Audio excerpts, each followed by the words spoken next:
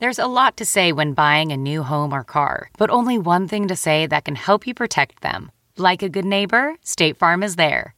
And just like that, a State Farm agent will be there to help you choose the coverage you need, no matter where you are in life. When you need coverage options, your State Farm agent is there to help, on the phone or in person. Like a good neighbor, State Farm is there. Wow. Nice. Yeah. What you're hearing are the sounds of people everywhere putting on Bombas socks, underwear, and T-shirts made from absurdly soft materials that feel like plush clouds. Yeah, that plush. And the best part? For every item you purchase, Bombas donates another to someone facing homelessness. Bombas. Big comfort for everyone. Go to bombas.com/Wondery and use code Wondery for 20% off your first purchase. That's bombas.com/Wondery. Code Wondery. Welcome to the Nerdist Podcast number 531. All right, I'm going to get right into this podcast as quickly as possible. So, blah, blah, blah. I'm doing stand-up in Portland, June 12th to the 14th. Tickets at heliumcomedy.com/Portland. Okay, great. Watch at midnight on Comedy Central. Weeknights after Colbert, Monday through Thursday. I would very much like to thank 2K's Evolve for sponsoring this episode of the Nerdist Podcast. Evolve is essentially a 4-on-1 game where 4 people hunt a monster and then the 5th person plays the monster. There is a tremendous amount of delightful trash talking when this occurs. And personally, I like playing the monster. I like being on my own. But you might like playing, maybe you want to be a medic, maybe you want to be a trapper, maybe you want to be a hunter. But the game is fantastic, and people have been waiting for it for a long time. It's finally coming out October 21st on Xbox One, PS4, and PC. And 2K and Nerdist are partnering up for their first ever Evolve tournament at E3, which is coming up incredibly soon, next week. So to see the competition live, check out twitch.tv/EvolveGame. The tournament's Tuesday, June 10th from 3 to 4, Wednesday, June 11th from 5 to 6, Thursday, June 12th from 4 to 5, and we're going to have the gang there at the E3 booth with 2K at E3, so drop by and say hello. Thanks to 2K and Evolve for sponsoring this episode of the Nerdist Podcast, which is Tom Cruise, who I met at San Diego Comic-Con last year in Hall H. I moderated the Edge of Tomorrow panel, and it went really well, so I just kind of blurted out at the end, hey, do you want to come on the podcast? And he looked me in the eye, and he said, yes, I will, and I believed him, and he did. And it's nice when that happens. It's nice when people follow through on their word. But this was just a really fun time. He was a great guest. Bryan Cranston and Simon Pegg had both said, he's really great to hang out with, and he really was. We were all comfortable. He was engaged. He was very engaging, and we all left, I don't know, just feeling real good. So good time was had by all, and you should definitely see Edge of Tomorrow. We had a screening for it. Nerdist put on a screening for it at the Chinese Theater a couple nights ago, and the movie is fantastic. It is fantastic, so you should definitely go see it. It opens today, June 6th. And here you go. And there's podcast number 531 with Tom Cruise. My little podcast is growing up. Now entering Nerdist.com.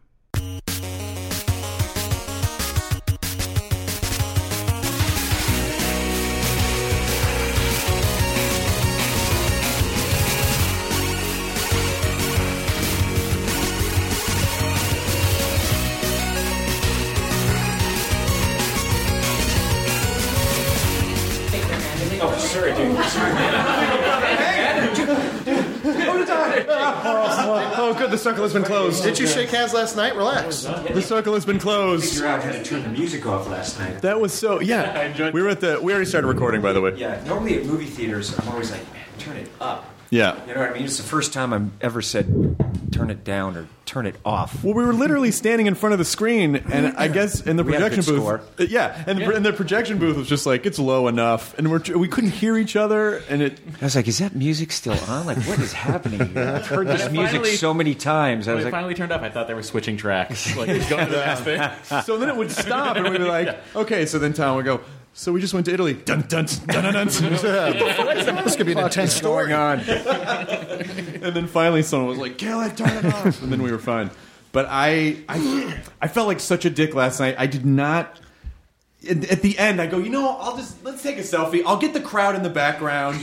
They will feel like they're part of it. That was funny. I was so nice of you. And then all of a sudden, and you were very kind to oblige, and I turn around, and then I look back around, and I just see this flood of people like, I've opened the gates! And then that's fun.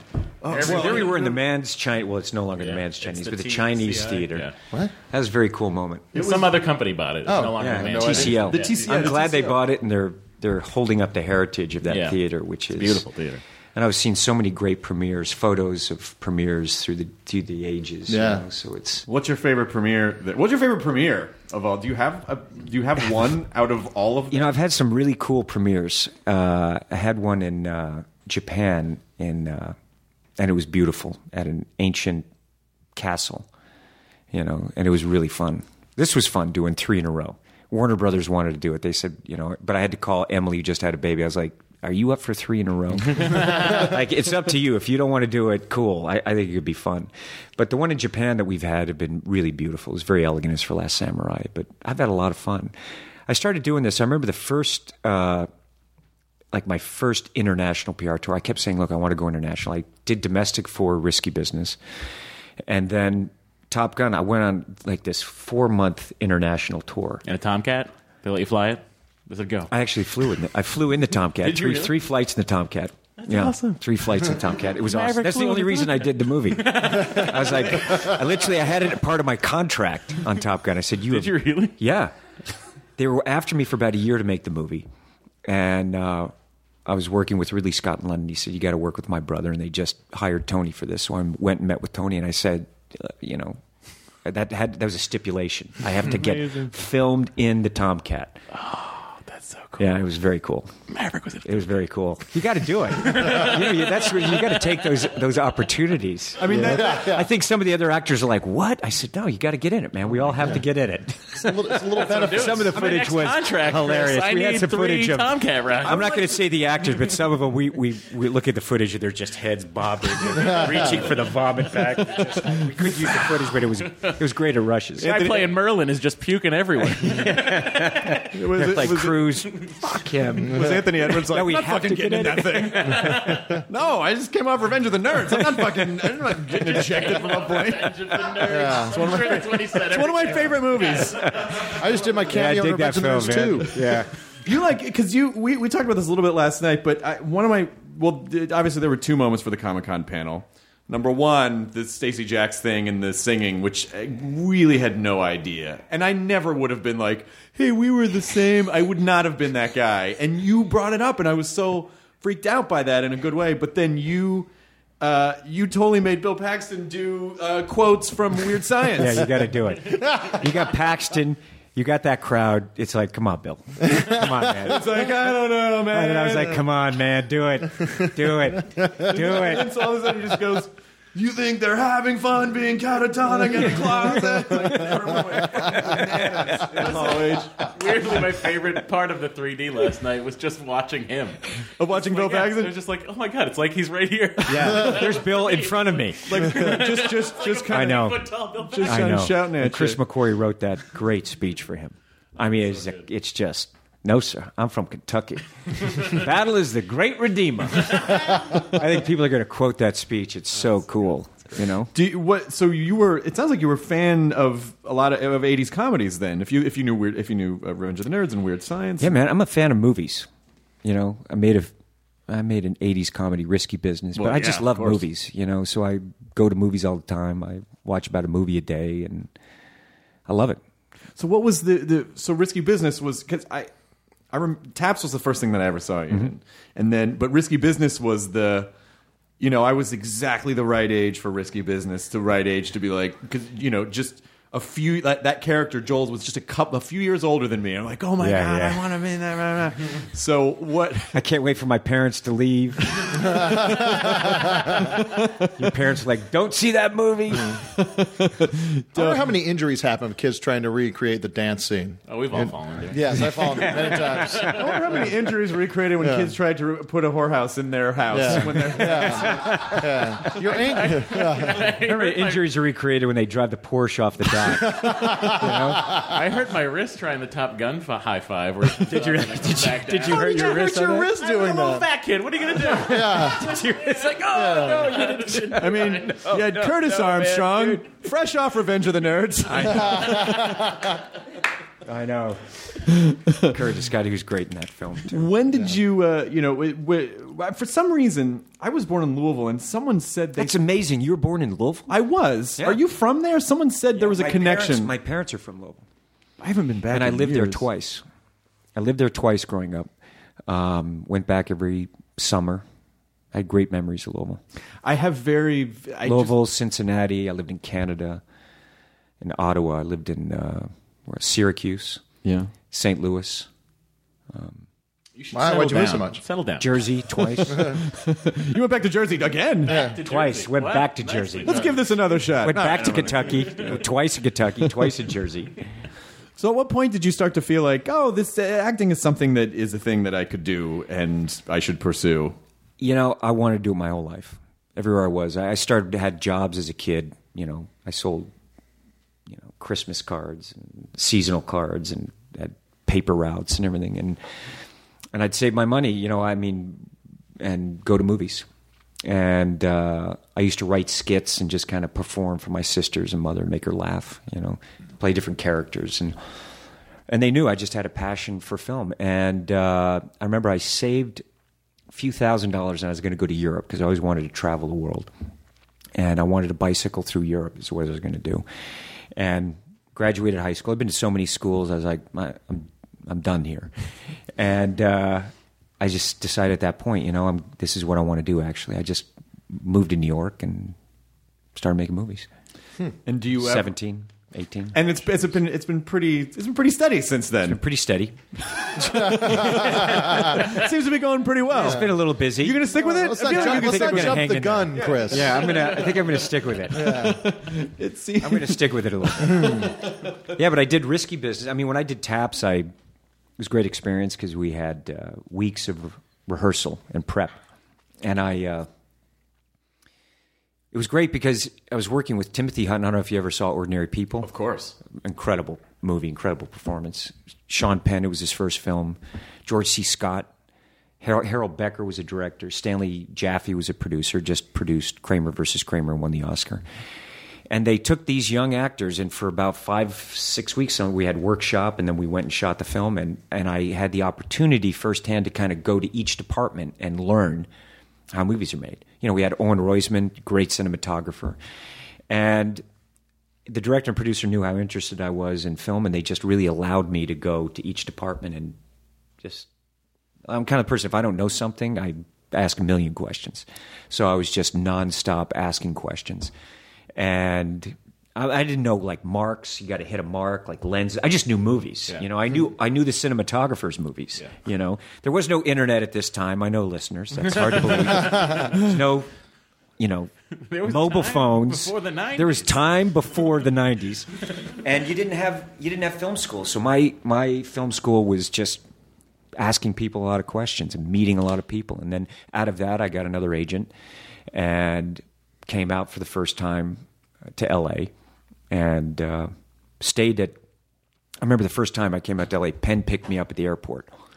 And he had this old, I don't know, Firebird or something like that. Cool car. We're kids. We're kids. It's like, whoa, he's got some, Hollywood. So cool. How about Hollywood? Penn and their family kind of grew up in this. They knew all the stuff. I didn't know agents or whatever, lawyers, the whole thing. And I just loved movies. And I'll never forget, we drove outside of, that night we drove, and we drove outside of Hoffman's house, Brando's house, and Nicholson's house. And we just sat there like a couple of idiots. Did you tell Dustin Hoffman that you drove? I did tell these guys later. You know what I mean? As the years went on, I told them, I was like, I know, I did that. And Hoffman said, you should have knocked on the door. Believe me, we thought of it. They say that now. Now you knock on the door and they're like, call the police. Yeah. But we sat there. You better get off my fucking property right now. A long time talking about, what do you think they're doing? I don't know.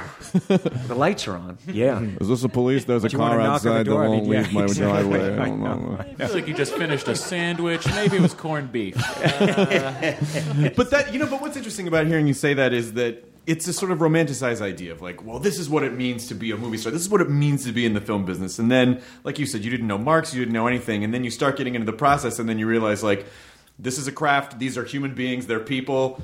Dustin Hoffman was probably just living his life like a person, not this sort of, I know, and I was lucky because I got to learn it, and I got to work with great people from the beginning. I mean, Sidney Pollack, filmmaker, Paul Brickman, to have a script like that, Risky Business, with that kind of writing, that kind of editing and storytelling, and to be that young. I mean, I came out when I came out after when Sean brought me here, I would just take meetings with directors and writers and basically just ask a ton of questions.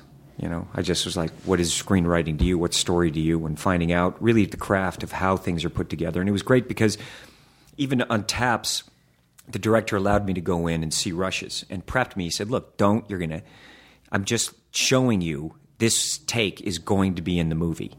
And here's the lens I shot it on. Here's the film.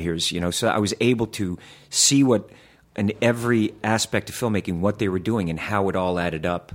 Like every little contribution. I've always had great respect for the craftsmen of film. I mean, because every aspect contributes to the world we're creating.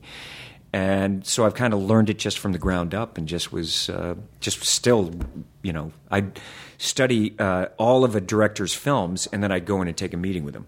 And normally it wasn't like a lunch, like anything. I was just literally like asking them about why did they make those choices? And movies, it's a fluid experience, and you're constantly under pressure because of budget, because of weather, everything. It never changes. It doesn't matter the budget of the movie, but having those experiences and talking to them about certain takes that were a mistake and they ended up going, that's what worked, and things that you think are going to work that don't work, and understanding how we put all these things together to try to communicate to an audience. And it's really the kind of skill to understand what it is, putting all these elements together to communicate to the audience and know that you're creating that impact on the audience for a particular scene. And then also to have that time period where a movie has a life after. When I started out, it was just, you'd sell it to network television, and my films are R-rated, Risky Business. I was like, but what's great now is you have Laserdisc came out and VHS, and now, they just live on, and it's pretty amazing. So what is it about because the thing that I marvel at, I mean, there's to some degree television is like this, but not really. But with a film, there are so many points where something can fault. So many points, whether it's directing, cinematography, the lighting, the music, anything, the editing, anything. So how do you in sort of this search for how do you make a movie? How do you start to figure out how to keep all of those pieces in conjunction with one another? You want to work with great people that are also on the same page and let them do their jobs.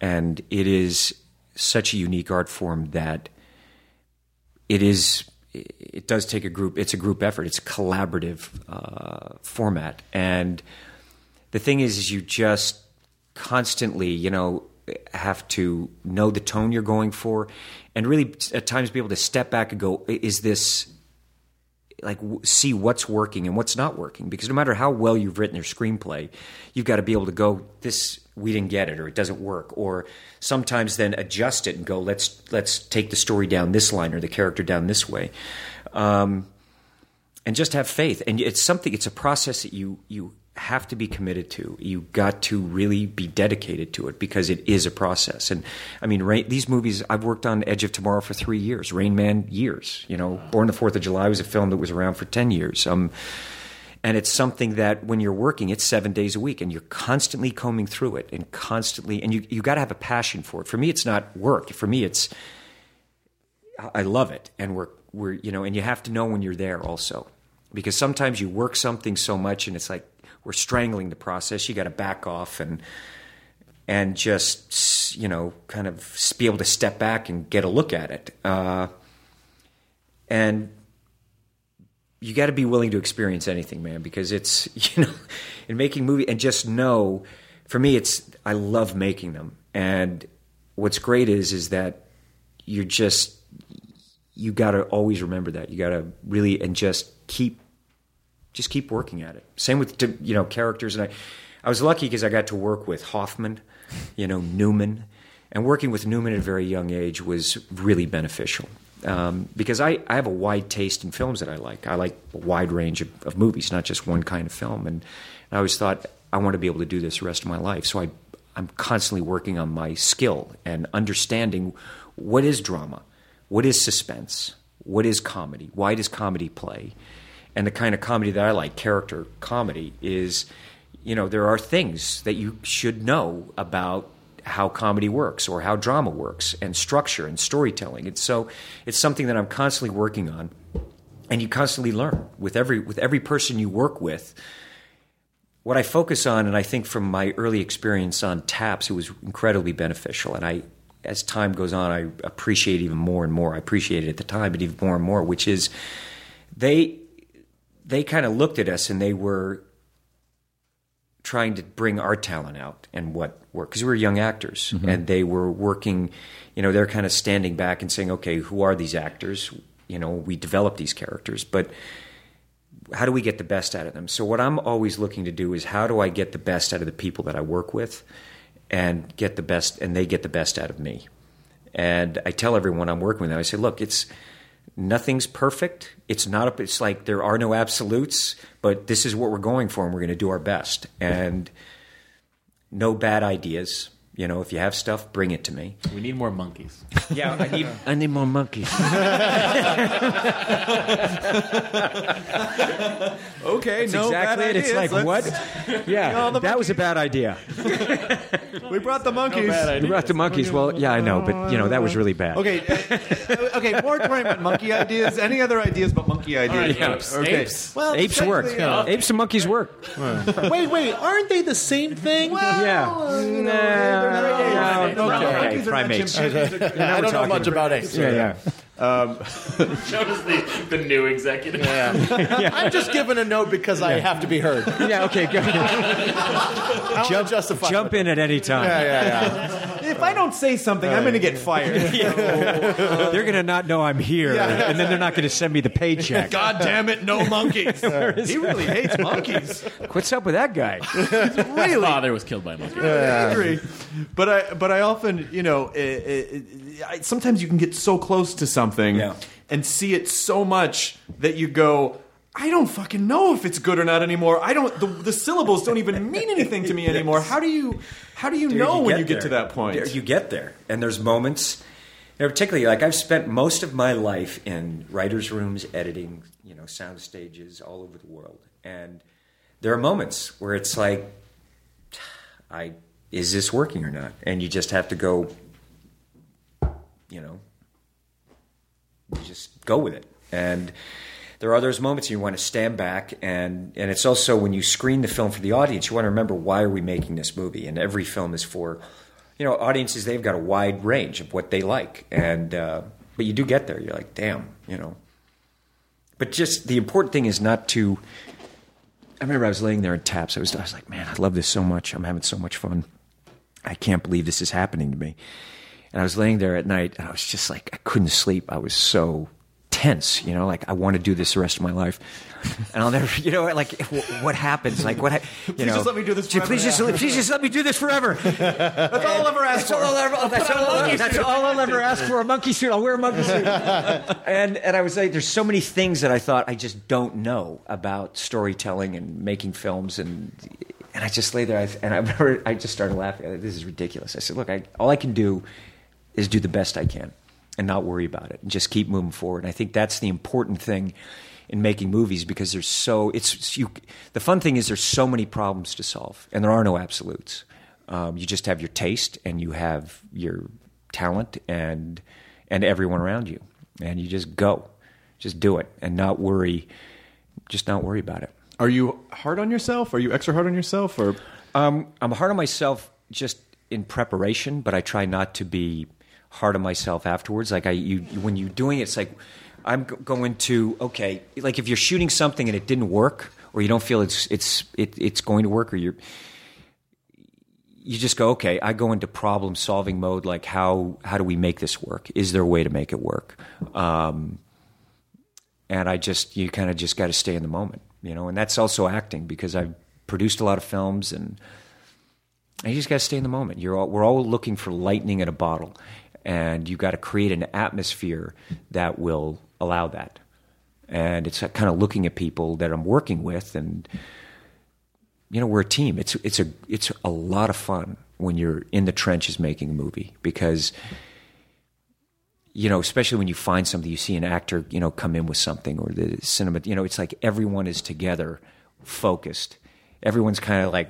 It's an incredible feeling doing it. It really is very unique, and I don't know how to describe it outside of that. It's got a tremendous amount of forward momentum and purpose, and it's I was lucky because I've been on some beautiful sets, but when you see a beautiful set that's being built and you see someone, I remember seeing Ridley Scott when we were shooting on film, picture I did, Legend, and I'd look at it in my eye and see it, and then I'd look through the camera, and then I would go to the rushes. He'd take me through rushes and tell me what he's doing with filters and lighting, and it's just, man, you look at that artistry, it's extraordinary.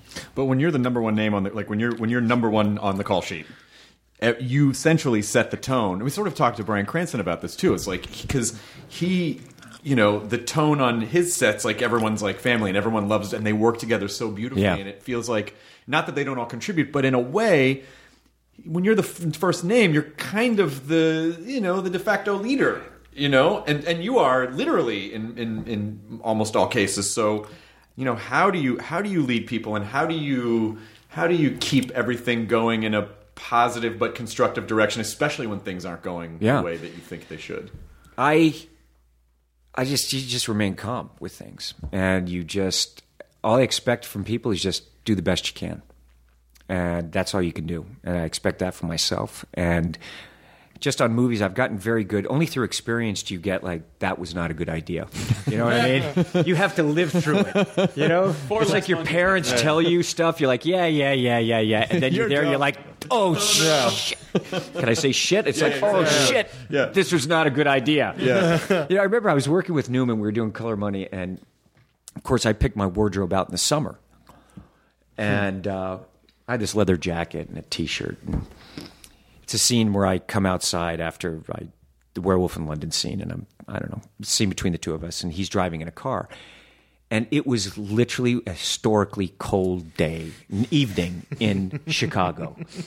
It was so cold, I was out there for about 30 seconds, and my face froze. My lips were numb. Now, I lived in Canada. You know what I mean? I'm used to, in Canada, you kind of you still go out with your shirt off as a kid, go in the snow to get the snow cones. Not that cold, eh? Pretty okay. Yeah, it's not so bad today, eh?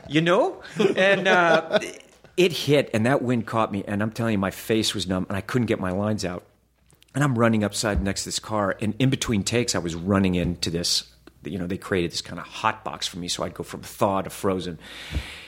And I'm looking at Newman, and I'm like, how are you keeping warm? How are you keeping warm? He reaches down and pulls up Newman's own coffee. Newman was like, all of a sudden I look at him. He's got an electric heater, so it doesn't disturb sound. Sure. He has underwear properly done and a coat. He said, "Kid," he said, "You'll learn." You know what I mean? In summer, I thought, so now it's like, okay, so you learn that, like, check the weather. What's it going to be like in January? Not when you're doing wardrobe I love that. In August. I love that lesson from Newman. Always bring extra warm underwear. Always bring extra warm. These are the things. These are the tips. I wonder what Newman's thinking about before he goes on set. Do I have my underpants on? I know. He was totally prepared. How do we make the salad dressing better? Yeah. Also, underwear. He was awesome. Newman was awesome. Do you freak out about meeting? I mean, did you freak out about meeting people? Are you pretty even keeled about it, or is it? Can you sort of squash the fandom down? What do you mean? Well, like with Newman, like when you meet Newman for the first time, you meet Dustin Hoffman, and you've been outside his house when you're a kid, and you. No, I met Hoffman in a Cuban restaurant in New York, and he was doing Death of a Salesman, and I was actually there with my sister, and she's like, "Yeah, there's Hoffman over there." I was like, "Oh wow!" He was wearing a hat, and we tried to get tickets. This is like in '83 or something like that. It was sold out. You just couldn't get a ticket. And I'd been out of the country, and she said, "You better, go over and say hello to him." I said, "I'm not going to bother Dustin Hoffman. Like, look, he doesn't want to be seen." And eventually she said, "Look, I'm going to go over there if you don't." And I said, "All right." So I just went up to him, And I said, Mr. Hoffman, I was raised in the South. Did you have to get rid of your yes sir, no sir? Yeah. I still do it. I still do it to a degree. If someone's like, "Oh, would you like anything else?" No, sir. Yeah, I know. I get like, no, sir, yes. And don't they look at you like a little bit? I feel like they think I'm being like an ironic hipster. And I'm like, no, I'm not being sarcastic at you. I grew up in the South, and I'm literally mean. No, sir. I know everything was no, sir, yes, sir, no, ma'am, yes, ma'am, and and it used to embarrass people when I was here. So and I said, looked at Hoffman and I said, Mr. Hoffman, sir, sorry to bother you, but I just want to tell you, I greatly admire yours. And he looked over and he went, Cruz.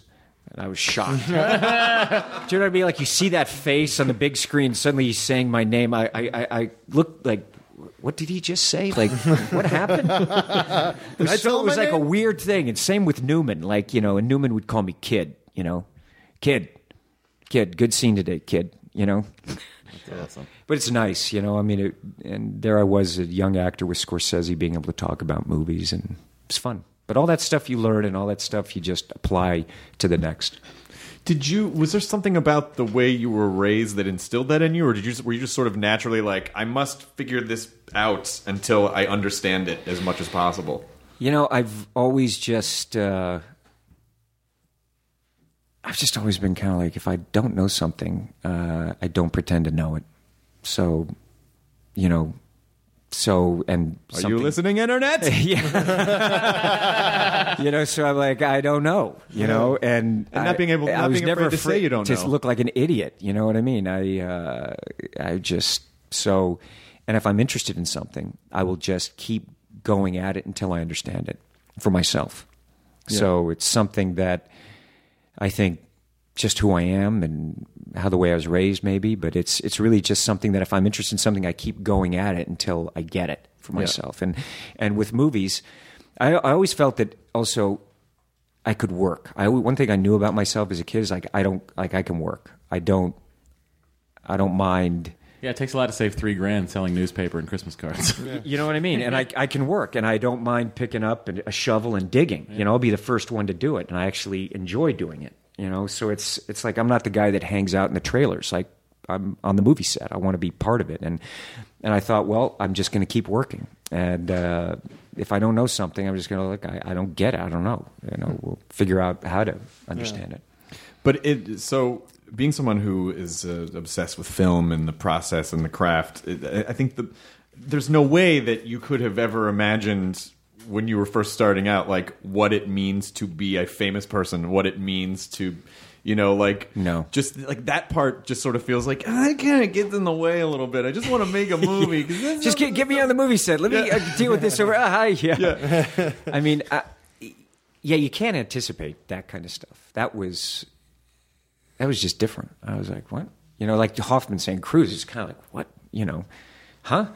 But and then you kind of understand, that's also part of the responsibility to be able to do what I do and understand how to promote movies. And you do that, then you can go make more movies. And it was always like, how do I get to make more movies?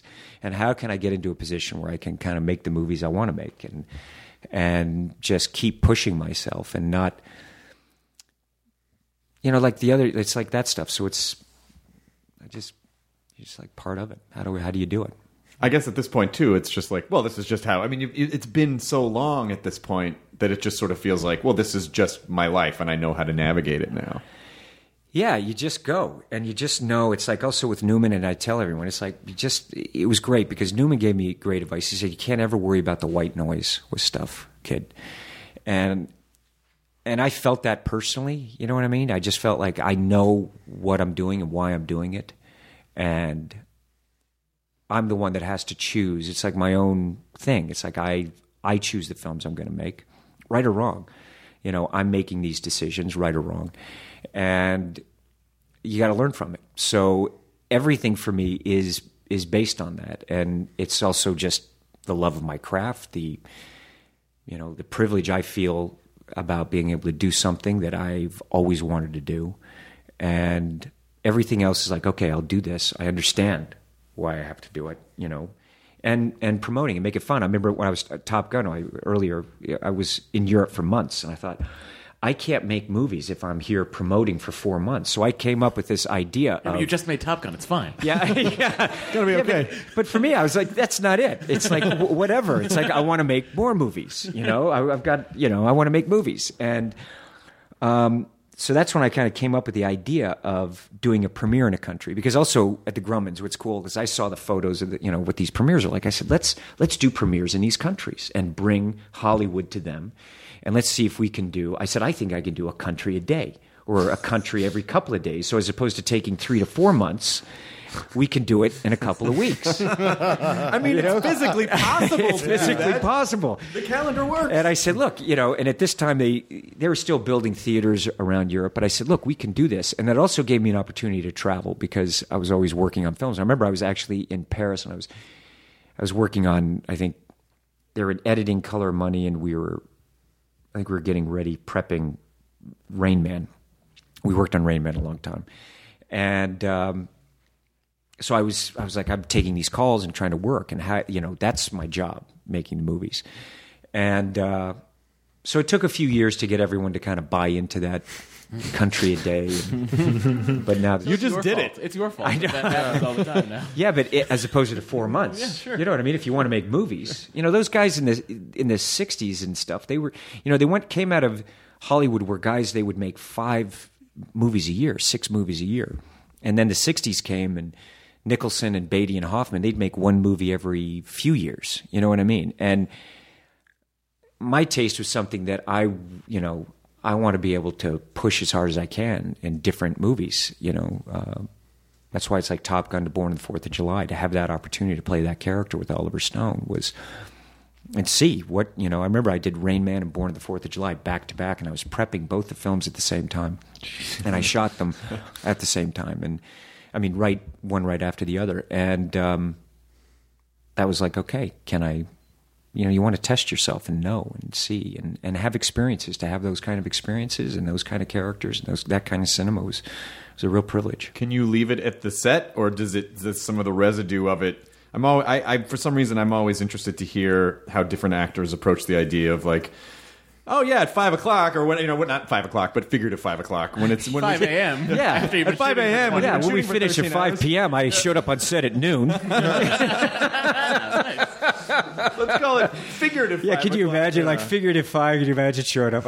No. Like some people just go, oh, it's a job, and I just leave. And other people are like, I have to like decompress. Like a decompression chamber. Are you able to sort of leave it at the set, or do you sort of bring the residue of the character? Well, just different things. It just depends on what I'm working on. I mean, I like to work on one film as while I'm shooting, and then have other films that I'm working on at the same time. So like at night, I'll catch up on the other movies, or I'll, just to get my mind off of the film. But there's stuff that when you're making a movie, you want to, you're thinking of the prep for the next day and how do we get the most out of it. So it's kind of a combination, it's a combination of things. Are there any that you ever go back and watch and you're like, oh my God, I remember that? Or are you good at watching? I remember every take and every scene and what was happening that day. I have Really? that kind of I have that kind of.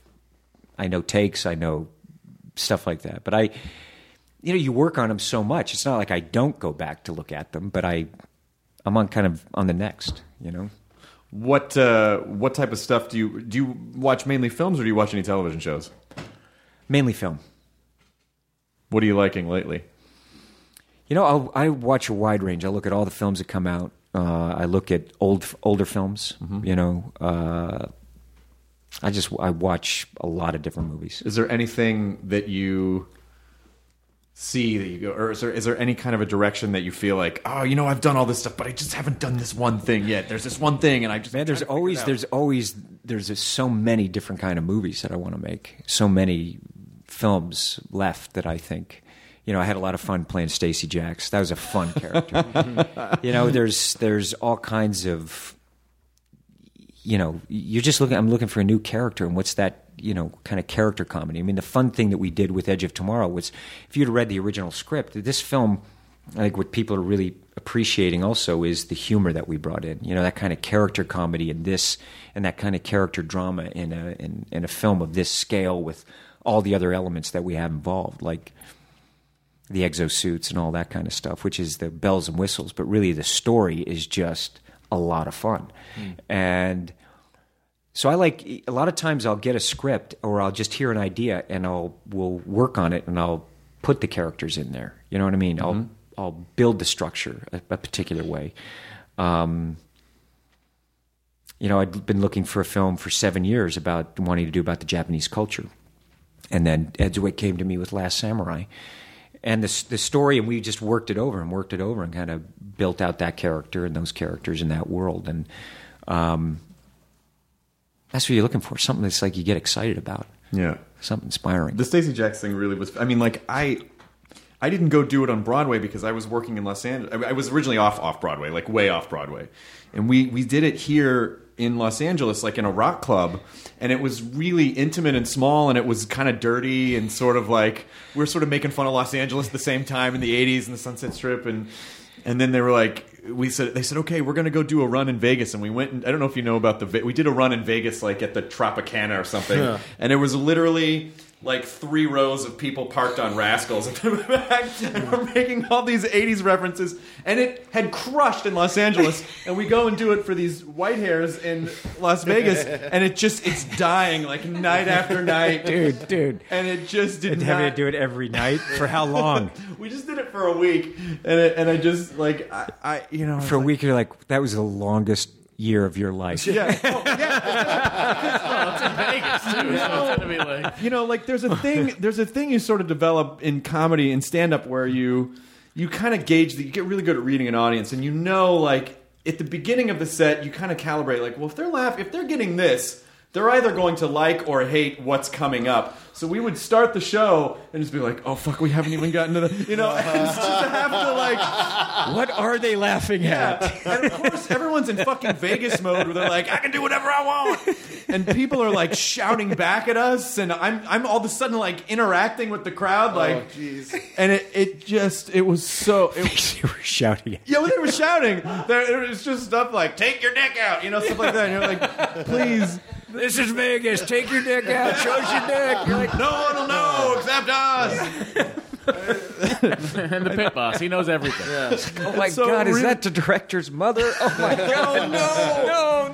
And so like the elderly people were complaining to the management about like, this show is really dirty. I'm like, this is really the worst thing that's happening in Las Vegas right now. In Vegas, they're saying this show's dirty. Yeah, exactly. Some guy just tried to fuck a pile of coke across the street. I just made a fingering joke in a musical. He succeeded. Yeah, I mean, the tale is still told to this day. It was so frustrating. It was so frustrating. We thought this was Schubert. Where's Frankie Valli? But then it eventually went to off Broadway, and I couldn't go. But I heard you were in the movie. I was like, how did they manage that? And It's a fun character. It is a fun character. You just like when you get a chance to do that. Have a chance to play something like that. It was fun. I mean, it was like multi-million-dollar karaoke. Oh, it was so much fun. Did you? And I'm sure you got asked this all the time, so I apologize. But I am curious. Were you a fan of kind of glam metal at all in the '80s, or was that not your thing? No, I mean I like all kinds of music, so I was there, and it was just so much fun to play. You get a character like that, which is that Stacey Jacks is. You get to sing those songs, and yeah, it was fun. It was fun. Let's just go be outrageous. I was looking forward to it. I really did. I saved the clothes. Oh yeah, of course. You got to save the clothes. Yeah, exactly. Yeah, and you got to pull them out every now and then. Every once in a while, you pull it out and go, okay. Yeah. All right. Work it. Did you save the... Yeah, but I remember the first, because they leaked pictures of you as Stacey Jacks. Someone did, and you were shirtless and you had the thing, and I was like, he looks a lot better than I filled it out a bit more. Because I remember saying to them, like, do I have to be shirtless? And I didn't know if I should. Do we have to be shirtless at Comic-Con? Is that the thing? Shirts required at Comic-Con. But I saw your picture and I was like, oh yeah, that's what that guy's supposed to look like. That's what that guy's supposed to look like. I just look like a skinny nerdy kid with a shitty wig on, Like I looked like I was cosplaying. I don't know. It was weird. But the dancing and singing, that's hard, man.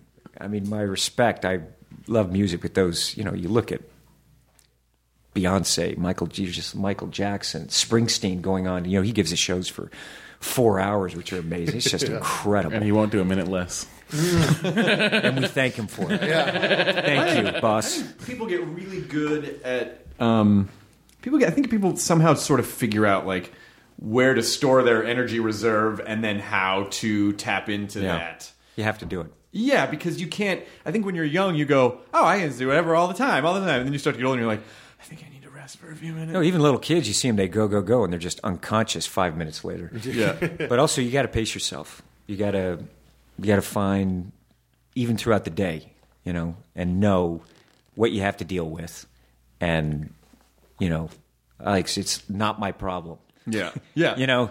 NMP, man. NMP, I'm not the guy. What's the most difficult kind of thing for you in film? Like, well, not difficult's a bad question. Like, what's the most challenging? You just said music and dance. Sounds like time off. I'm terrible at time off. I can't stand time off, man. I know. Because your brain just goes a fucking million miles let's an go. hour. Let's do it. Make a thing. Yeah. If you can make a thing, you should make a thing. You can make a thing. Anyone can make I know. And it's nice. I think the hardest thing, I mean, there's challenges. I mean, making a movie takes a tremendous amount of endurance, and you got to be just as fresh, or at least look or act just as fresh at the end of the day as you were at the beginning. And I think that's the thing. It's they're all challenging. You know, you wish you were like, oh, that was easy, you know. But it's something that if you love doing it, it's not work, and you just know you want to. You know, I want to put that extra effort in to everything I do because I'm thinking an audience is going to see this, and I want to entertain them, and I want to, you know, whatever audience is going to go see that, they're going to know that, you know, everyone gave it everything. Mm-hmm. And I think the thing is just keeping people focused on the task at hand, and you just move forward. And that's, I don't know what else to do. How do you define success? Well, there's different ways. It's, you know, with everything, even films that I've made, you always learn something. And I think that's the important thing, walking away from me. I always felt like, what did I walk away with? And making sure that the journey of making the film is one that we did everything we could creatively and with the crew and everyone involved to make it, to do the best we could with it, whatever we're trying to achieve. And I think those are the things where, you know, it's art. It is art. And you sit back and you kind of look at it. And there's things where you go, is this going to endure time? You know, what I look at is like, what's the film going to, I'm thinking, what's the film going to play like 5 years from now for an audience, 10 years? And that's how you have to make a movie. Not, you know, it's not just. Well, Top Gun holds up. Thank you, man. Thank you. Well, I got one.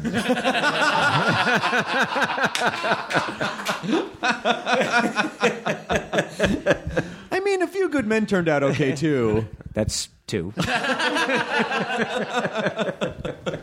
mean, are there ever any ones where people are like, oh my God, I love this movie, and you're just like, I feel like this could have just been a little, I could have just, you know, or can you really put it to bed when you're done? Man, you got to put it to bed. Otherwise, everything, you know, there's a point, you know, you can tweak something to the end, to the nth degree. It's like, this is it. And, you know, that's why we have schedules and that's why we have release dates. You know, it's always like at the last thing and they're pulling it out of our hands. And so, you know, when I talk to filmmakers and people are all like, you know, we talk about different movies, but you kind of look at it and go, it's next. Like, you keep that, you learn from it, and you move on to the next thing. There's always things and everything. You're kind of like, I could have tweaked that, or I could have done that. But sometimes those imperfections that's the time period. That's who we were then, and that's the decisions we made at that time. And, you know, for me, movies it's like you know, it's part of my life. You know, I spend a lot of time. I don't just, you know, what do you work? What's your hours like? What are mine? Yeah, like I tip 12 to 2 or something. Oh my God, 3 to 5. No, I'm unfortunately kind of an insane workaholic. I generally work 7 days a week, and I juggle like 5 things, and I work 12, 13, 14 hours a day. And you know it. And so as you're going through it, it's like, and that's fun. For me, that's fun also.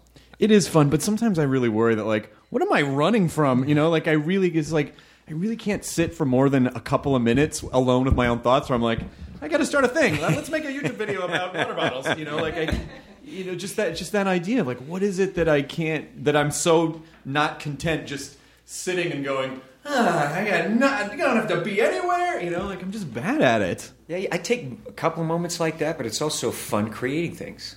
It's fun thinking about stories and thinking about fun things to do. I mean, I'm lucky. I get to travel the world, meet a lot of people, always getting different kinds of ideas. And just that's where it's like, at the opening of the film, Trafalgar Square, I was like, to have that opportunity to land a helicopter there, that's a cool thing to be able to do. And that's where I like creating things. Whatever it is. I mean, I like motorcycles and doing that kind of stuff. And Did you guys actually land a helicopter there? Yeah, we did. That's man. awesome. Yeah, we landed a helicopter in Trafalgar Square. That's fucking awesome. That was very cool. Yeah, it sounds like it was very cool. I remember, always walking through there, and I remember looking at that. I go, man, I think we get a helicopter. That's how I look at a city. I'm like, or you meet someone, I'm kind of helicopter fitting. getting, I meet people, and sometimes I get, I I hear stories, I get character ideas, and I go like, I'd like to play that character, and I'll put that guy in a movie, or play that, or I think it's funny. But I was walking through Trafalgar Square for years and just kind of going, yeah, I think we could land a helicopter. They were sitting at a production meeting, and I was just like, we should open this movie. Helicopter of Trafalgar Square. Okay. It's a great introduction of my character because he's asleep at the beginning of the film, above it all, That's funny. So it was a good character setup and something that's cinematic.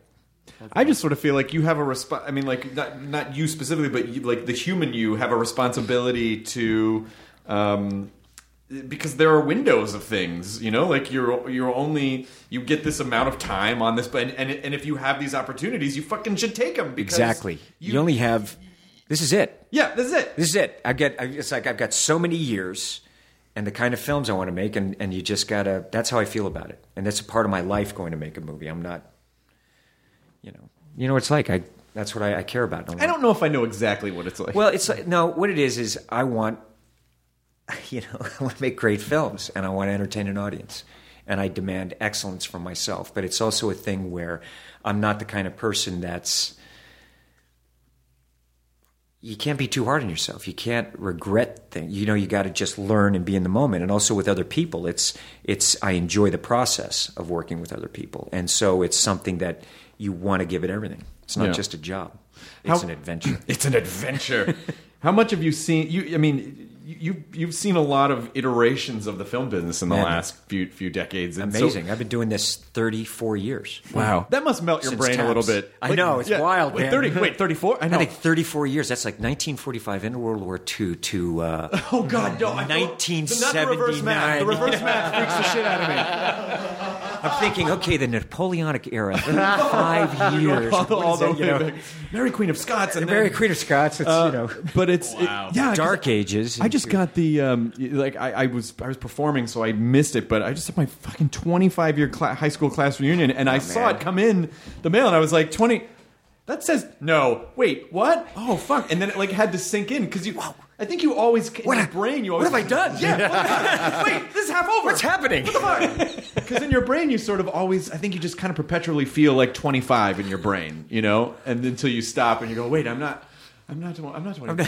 Wait, I had this weird dream. I was 42. I'm 40. Oh my God, no, that's real. And then you just sort of feel it sink in. But it's, do you appreciate that part of it? Do you feel like I'm wise? When I was 30, I didn't know shit, but now I'm wise. Do you appreciate that part? Yeah, or do you still feel like you don't know shit? I still feel like I don't know God, shit. How do I not know this? Yeah. How did I not know this? Yeah. I appreciate it. I appreciate the time, and I appreciate the experiences, and also seeing the transition from film. I mean, I was there, just as a fan lover in the 60s and 70s, and then able to make the films in the 80s and actually work with those guys that have really formed cinema and modern storytelling into the 90s and the transition, where you look at kind of the digital age, and so it's been really interesting. And the thing is like what doesn't change is a story,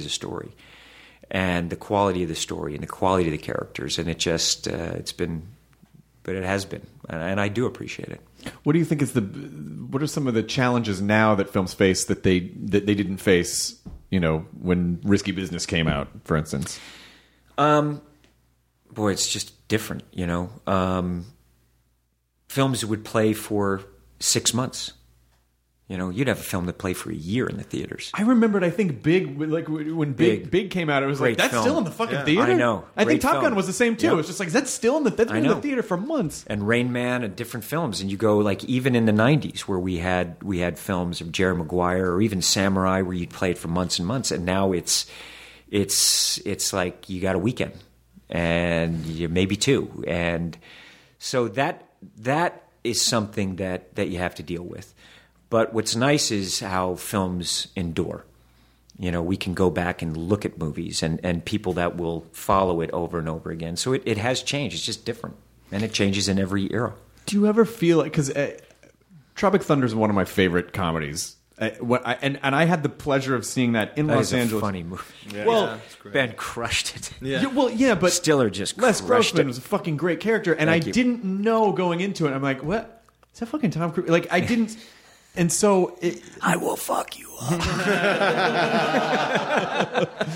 I mean, what it seemed to me was that it seemed like it was fun for you to just go disappear into a character and not have to be like above the line Tom Cruise starring, and it's just like, oh, I just get to be this sort of like weird cog in this really great movie. Do you like that? I love it. I love doing. Look, for me, it's both. It's always like you can't ever totally disappear, but I've done that with movies, and it's fun to go and play that character, and throw out like a Stacey Jacks. I'm always looking for stuff like that, like something where I just want to make movies. For me, I just want to make movies, and if I find something, a character that I go, oh, I think I can do something with this. I want fat hands. I remember telling Ben, I want fat hands, and I'm going to dance. Not all it's cracked up to, Tom. You don't love the. It's not great. I said, I want fat hands, I'm going to dance. And Ben kind of looked at me.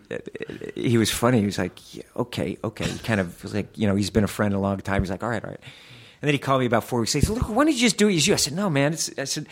And he was great. We came up and figured out the makeup, and then I kind of did the dance that I wanted to do for it. And he found that piece of music and cut it together, and we had a great How did laugh. you first meet? Because Ben, that must have been insane for him to meet you, because he used to do you. I know, me and Newman. The Color of Money. Color of and Money. then on the Ben Stiller show. Yeah, that's right. So, I was. And then at the MTV Movie Awards, the Mission Impossible 2 Yeah. stunt double. That's right. Yeah. But did you see the original Ben Stiller show? Yeah, of course. Yeah, of Oh, course. he's hilarious. The one-man Tom Cruise on Broadway show, and he's got like the sparkly. He's got the sparkly underwear and the pool cue and the. I mean, Hilarious. It must have freaked him out initially when you were like, "No, I think this is actually funny." It's funny as hell. Yeah. I loved it. And that's why when I was doing Mission 2, I was like, look, we want to do Impossible.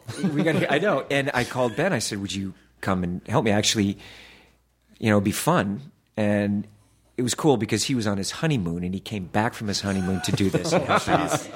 It was so cool of him to do it. And what was great is that in that thing that spoof that we did, that was the first time he directed me. I was like, look, what do you think's funny? We wrote the scenes. I said, give me some notes, man. What do you know this world. Let's play. And he gave me great direction during that thing. It was fun. That was one of my favorite special features on any DVD. Doing the arms. And the... Yes. I think I'm.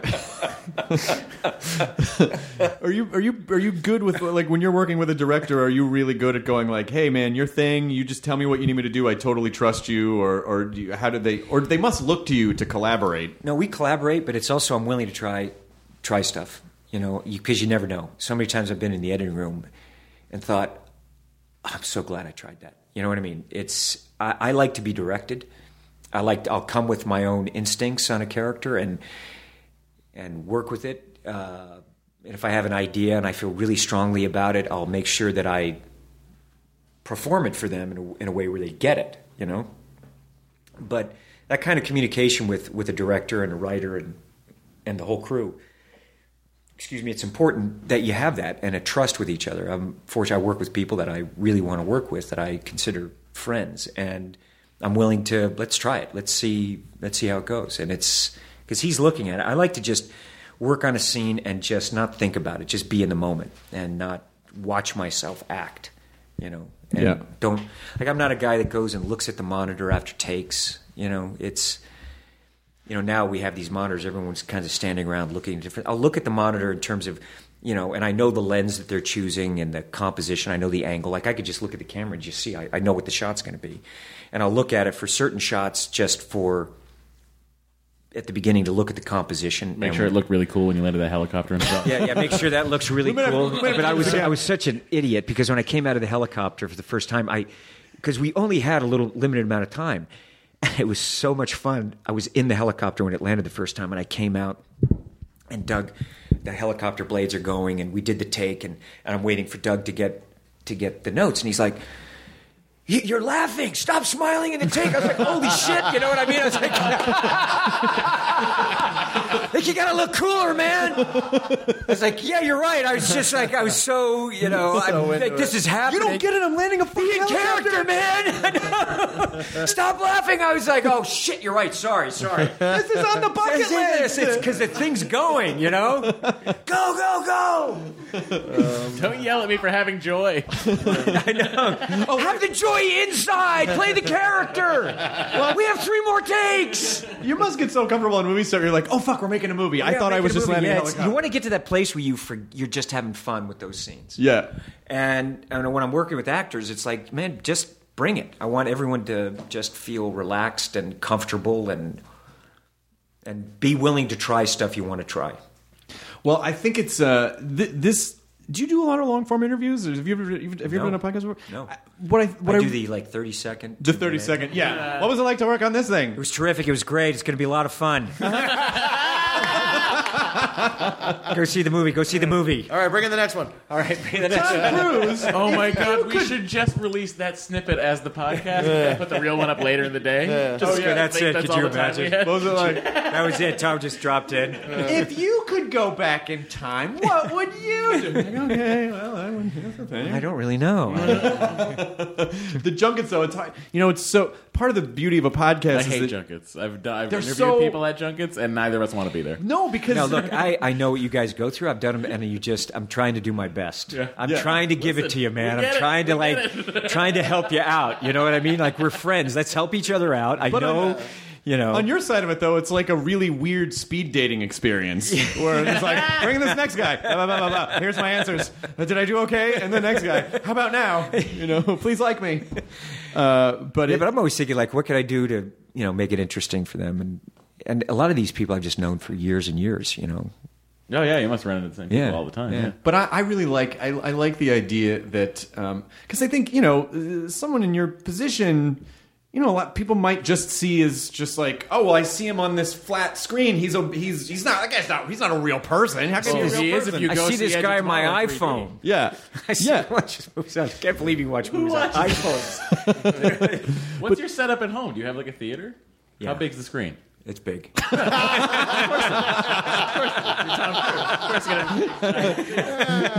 the Chinese. That was his place. That's where we were last night. Wow. That was just one of the screens. I gotta go to bed. That was just one of the screens. Do you play video games on your big giant screen? No. I would play the shit. I would misuse a movie theater. Be like, I'm smaller than Mario. Format-wise, do you like get 35 millimeter in or all of it? My screening room plays everything. That's the best. From old movies to 35, 70. Do you even have a beta digital, player, like a Betamax player, like sitting around somewhere? No, I'd rather not go beta. I'd rather if I had that. Let's go with the original film, you know. Sure. And so yes, we'll come over if that's what you're saying. And hit it. Yeah. We'll watch movies. Come check it out. I got all the sound systems. I'd be and glad everything. to. Do you have access to like Scorsese's collection? If you like had a movie, like and you knew he had it, but his actual collection, like the one that no one's ever seen, like well, he has them like a couple in the country where he just has these like refrigerated places with like movies that he's collected, which is cool. Yeah. Could you get those?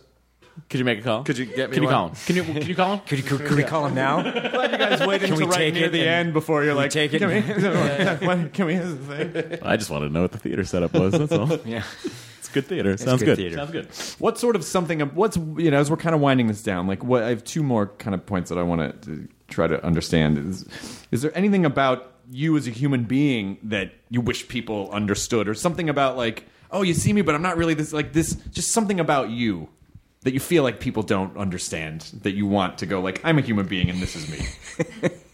I'm actually not a human being. Wait, what? You owe me $5, Matt. I knew it. That's it, man. It's like I am not. The truth is, come with me if you want to live. Human being, come with me. All right, to live. where are we going? Sure, I'll be Sarah Connor. Whatever. Just what, with those fingers? Yeah, twist your arm, huh? No, you know what? It's just you. I don't know. You just live life. Go hard, enjoying it. Feel lucky to be able to do what I do, and I'm someone who focuses in on what's important in life, and as I said, ignore the white noise and just really stay true to myself, and and just enjoy it and do the best I can. It sounds to me what I'm sort of getting at. I mean, look, for me, the podcast has always sort of felt like a way to trick people who have achieved things into, like, I feel like I'm just kind of, like when you were saying, like, I sit and ask questions, I'm like, oh, I like this. Like, I'm always trying to just figure out, like, how and why people do what they do, and how to, there's no, like, long-term success is not an accident. Like, it's work, and it's hard, but it seems like, or I assume, but it seems like what I'm getting from you is that there's this idea of like, be curious and get curious and don't be afraid to look dumb and ask questions and learn, and knowledge is really the ultimate. That's it. Knowledge and working to be competent at something. And that's, I think, one of the things that's helped me in life is just working towards being competent. And, the way I feel is I like people, and you treat people with respect, and you live your life in a way that, that just has dignity, and I feel lucky. I mean, the reason I do what I do is I love it, and I feel lucky to be able to do it. And I've had and having incredible experiences, and that's always been who I am. And people know me. It's like, I am who I am, and it's easy. Sometimes it's kind of weird. People, I think of that moment of, when Hoffman says cruise. Do you know what I mean? I kind of look at myself, I'm a worker. I'm someone who, I love what I do. I want to entertain people, and really just trying to do the best I can at it. And that's basically the simplicity of it. It's not really more complex than that. You know what I mean? It's really kind of, I don't know what else to say. Well, when we did the panel at Comic-Con last year, and just because we had the duet, I was like, oh, I think I can do that. I don't normally bother people about coming on the podcast, and just at the very end, I just was like, I couldn't stop myself, and I go, look, I have a podcast. We're very nice. Would you please come on? Before I could even censor myself, and you looked me in the eye and you said, I would love to. And I fucking believed you, and afterwards I said, I think he's going to do it, and you're here. So it sort of reinforces. So it turns out. but because a lot of times people go, will you do this? And you go, yeah, of course. And then maybe you don't, because you don't want to because of time. Or because it's Hollywood, man. Yeah. But it's I know I'm a rarity. When I say I'm going to do something, I actually do it. It was like when Simon Pegg was on, and he was like, he's hilarious. I became friends with Tom Cruise, and we're like, what's he like? And he's like, he's fucking great. Like Simon Pegg would totally fangirl. It was so cool having him in Mission when we did that. I love Shaun of the Dead. Yeah. And we were like, JJ and I were like, man, let's get Pegg. See if is he available? Will he come and play with us and do it? And it was great because that day, all that whole speech, we'd written it that morning. Like JJ and I, we wrote the scene in the morning, and he came on and crushed it. He was jet lagged, but he's a great guy too. Well, I know you have to go. I think you're doing Kimmel tonight, right? Kimmel. Jimmy Kimmel Show. So Edge of Tomorrow opens June 6th. It's a fucking great movie. I mean, like, the response in the theater that people were... Because I don't think most people really knew exactly what to expect, or exactly how much humor is actually in the movie, as well as the action and the CG. And it's a fucking great movie. They don't know what they're going to experience with this film. Yeah. It's a lot of fun. In movies, we used to hold back the trailers to the last minute. You know what I mean? And try to save stuff for the audience. And it's harder today because, but I still, with this movie, they're going to have that experience where they're going to. It's a different experience. Well, thank you so much for being thanks here, for Tom having me. Cruise. It's cool, man. Enjoy Very a burrito, cool. everyone. Very cool, guys. We'll be Thank glad you. to come over anytime. Yeah, we'll come over. When I get back in town, you guys come over. We would love to. We'll play a few films that I have. A few films. Now leaving Nerdist.com. Enjoy your burrito. When you're committed to raising the standard, you're bound to ruffle some feathers. At Happy Egg, we like to say we farm differently. But in reality, we produce eggs the way people used to, by partnering with local small family farmers who raise our happy hens on 8 or more acres. Because in our opinion, farming shouldn't be complicated. It should be happy. Choose happy with Happy Egg. Visit happyegg.com and look for the yellow carton at a store near you. Happy Egg.